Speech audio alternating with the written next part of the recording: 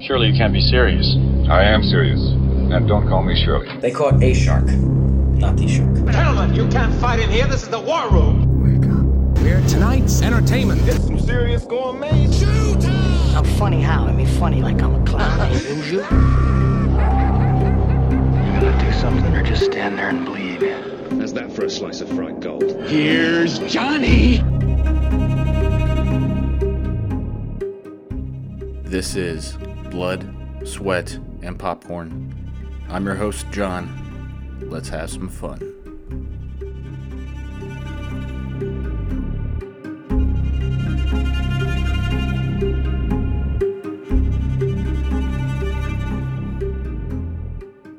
Hey guys, it's John, and welcome to my first podcast. I am so excited. Are you excited? I'm super excited. Let's get started. I have been a huge fan of movies and all the experiences they bring or conjure up for as long as I can remember. I'm that guy that talks in movie quotes, has 3 copies of the Stanley Kubrick collection shoved in his TV stand drawer, and what the general public would call a cinephile. I am an avid theater patron. I have a respectable collection of DVDs and Blu-rays, and the walls in my house are adorned with artwork detailing some of my favorite flicks.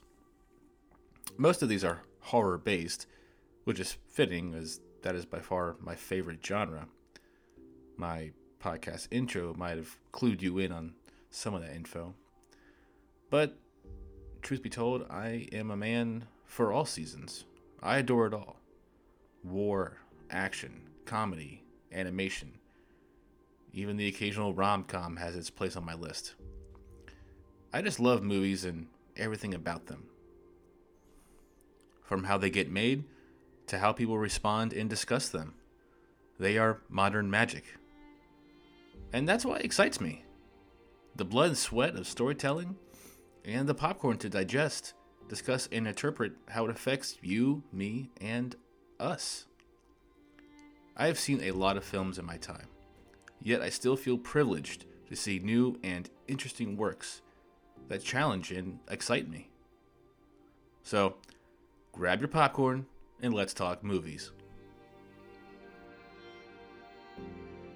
Film, as we know it, is nothing more than an illusion, a series of photographs that, when spooled together and played back to back in rapid succession, create the magic we see. This illusion has been around since 1878, starting with A Horse in Motion by English photographer Edward Muybridge. The whole inception of film was a bit of a lucky accident, as it was born from an experiment to settle a claim that horses would go completely airborne during a gallop. Arranging his series of cameras that would capture a horse's run, Muybridge was able to capture several exposures and then animate them to give the illusion of a horse being off to the races. The medium was slow to pick up steam, but it eventually found its footing. It was referred to by slang definition of moving images as a movie. Yes, very akin to how talkies were a thing for a short while after we started incorporating sound into our productions. Nonetheless, the term movies stuck. And whether you call them film or movies or cinematic adventures, they have certainly improved with technology, and it all started because of Muybridge's project. Movies are an expression of the human experience, recorded and distributed worldwide. A film is a piece of art that you're able to take anywhere with you, almost quite literally now with smartphones and tablets, just an elbow bend and a hand twist away from our pockets and backpacks. In my perspective, American pop culture is layered in cinematic references, and layered thick at that. How many movie quotes can you easily throw out there at someone that they would recognize? Try your favorite quote next time with a friend or coworker or a stranger. Pop quiz. Do you know these quotes? May the force be with you. I see dead people. And who you gonna call? Did you know those ones? I bet you did. I'm simply putting forward on this, my maiden voyage on this podcast, that there is simply no higher form of art than film.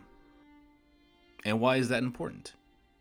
That's the question I'm hoping to answer here and continue to explore throughout this series. Of course, this is my opinion. My opinion. Art is meant to be subjective anyways, which is undeniably its true power. It gives us what we want and sometimes forces us to face what we need. Sometimes we want truth, validation. Sometimes we want to escape. A film has the ability to do that at a value metric higher than any other vessel that delivers art. While I can only speak for myself here, I'm very inclined to sit back and get swept away in an astonishing film production. Sure, I have felt connections to other art forms, which I will discuss shortly. But film can give us both an objective and subjective perspective and drop us right in and immerse us in a whole different world. And for a while, we leave our own world behind. But what the hell is art anyway? In truth, it is whatever you want it to be. Whatever you feel it can be. There is no right or wrong answer. No black or white conclusion. Academically speaking, I suppose, art is an expression or application of human creative skill and imagination, producing works to be appreciated primarily for their beauty or emotional power. What types of artwork exist? Going back to when I just asked what art is, when you hear the word art, what is the first thing that comes to mind? It is rather difficult to pin down all examples, as I truly feel anything goes. What I mean by that is making food can be art. Showing off a neat card trick is art. Throwing a spiral football is art. Or being the best lover for your partner. That's art, right? It's art or a science. For the sake of simplicity, we shall stick to the more traditional definitions of art. Meaning art for the time being is going to be categorized typically by what you would find in the elective classrooms of your typical high school. Let's go ahead and start with paintings. That seems like a pretty fair place to start, right? The Mona Lisa, American Gothic, The Creation of Adam, Starry Night, The Persistence of Memory, drawings, comic books, graphic novels. How many of those can you name? Or their artists, ranging from Van Gogh to contemporary artists such as Diego Fazio. Like paintings, these applications of ink, acrylic paint, and lead use lines and shading and color to make art on paper or canvas. Architecture and sculpting, using your hands to build and create a home, or a statue, or a vase. There's definitely a personal pride when you make something from a ball of clay. From The Thinker by Michelangelo to designing the Brooklyn Bridge by John Roebling. These are masterpieces to be sure. What else is there? Books? Here we go. They're not just doorstops and paperweights, people. I wrestled with this one for a bit because I keep books and literature on a pretty high pedestal. How many books have been used to wield influence, teach a lesson, change a mind, or motivate someone? Books are super and formidable, and yet they are intimate art for one's own eyes. The examples are varied, but everything from the religious text of the Abrahamic religions to Harry Potter, Michael Crichton to Nora Roberts. I could literally name hundreds of examples of texts and authors, and not really scratch the surface. Books are powerful, but do they touch the ceiling of what art could be? I think not. Next, we have music. Like books, music can be a very personal absorption of art. And if I'm being completely fair, If film has the gold medal, music is my placeholder for the silver medal. I guess books would be my third for bronze. There is something that music definitely has going for it. Music is universal. It shares a trait with the drawn canvas mentioned earlier, as it requires zero translation worldwide, excluding lyrical content, of course. It has no boundaries, and I feel that when it comes to music, there's something for everyone. Music touches your soul and lingers with you. It calls back to you. It can be so effective. I first heard what can arguably be considered the saddest piece of music ever written. Samuel Barber's Adagio for Strings, in a classroom when I was 15. Looking around the room, everyone had tears in their eyes. Crazy stuff. From Tracy Chapman's Fast Car to Led Zeppelin's Going to California.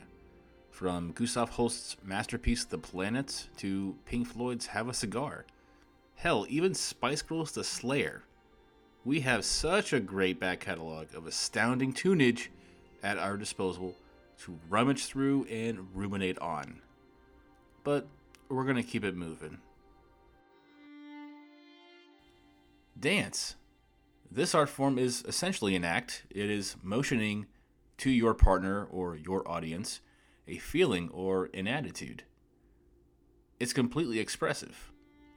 Humans communicate with each other roughly with 70% body language, which is very, very, very commanding. From the salsa to the waltz, from tap to hip-hop, the cha-cha slide to the floss. I've even been in a mosh pit a time or two. Not so much these days. Those days are very much behind me. The point being that dances have come a long way. You can put ice down your shirt and bounce around the kitchen like a rubber ball, and someone somewhere would probably respond to that. There's also photography, the mechanical wonder and older, classier brother of film.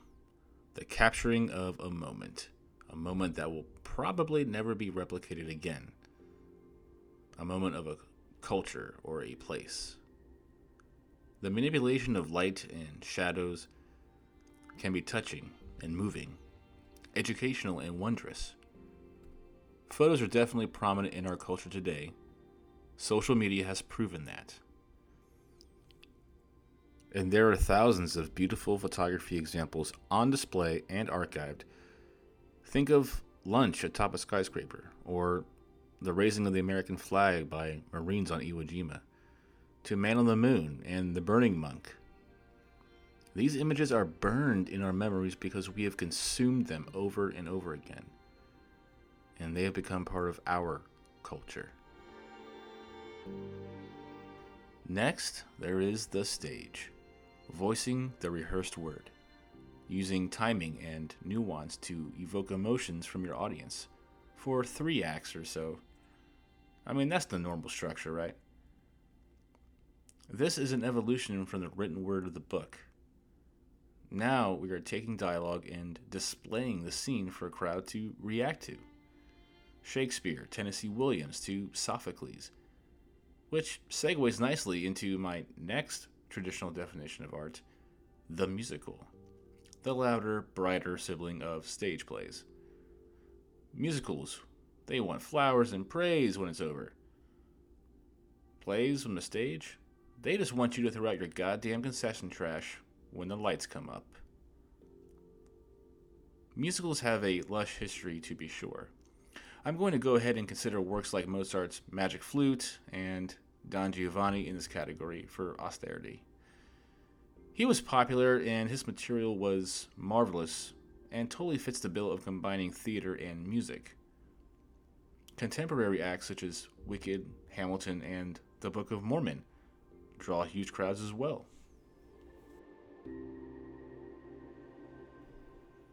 And yet, film cannot be beat. For my money, give me a film anytime. Why do you ask? It is the only traditional art form that can encompass sight and sound so well. From the painting of the scene's backdrop to the makeup artist painting red and white on the Joker's face. to the memorable musical score of Hitchcock's Psycho. Graphic designers creating the CGI background, building and constructing the set, the choreography, the written screenplay, the composer scoring music, the cinematographer who lights the scene. All of this helps the director realize their vision. The entirety of the aforementioned styles of art are utilized in film. It is a perfect, and sometimes not so perfect, storm of all of these amazing forces. The result is a vehicle that stimulates us, opens up an escape, teaches, warns, helps, moves, and stupefies. It can allow us to network through our interpretations, or travel and see places without ever leaving our couch. Movies can help connect the cultural dots. It can show us how large our planet is, yet how similar we all really are. There's cultural significance tied to that opening night screening with your best friends to see that summer blockbuster you've been waiting for. Or, and speaking of Blockbuster, the actual store that is, going out to your neighborhood movie rental shop on a Friday night to pick out 2 or 3 flicks for a nice night in. You know, back when that was still a thing. Christ, I'm getting old. Now with streaming, it's even easier to expose yourselves to the vast array of work out there. What a time to be alive. This is where great memories are made. New friendships and alliances are forged. First dates and even just quality time with someone important in your life can take place, even if that someone is your cat. I'm talking about me there, by the way. My cat is awesome. He's the Butch Cassidy to my Sundance. This podcast will delve into my favorite works of cinema, and eventually the works I haven't even seen yet. But most importantly, this is the place where you and I will both learn and grow as film viewers. So, grab your popcorn. Let's go.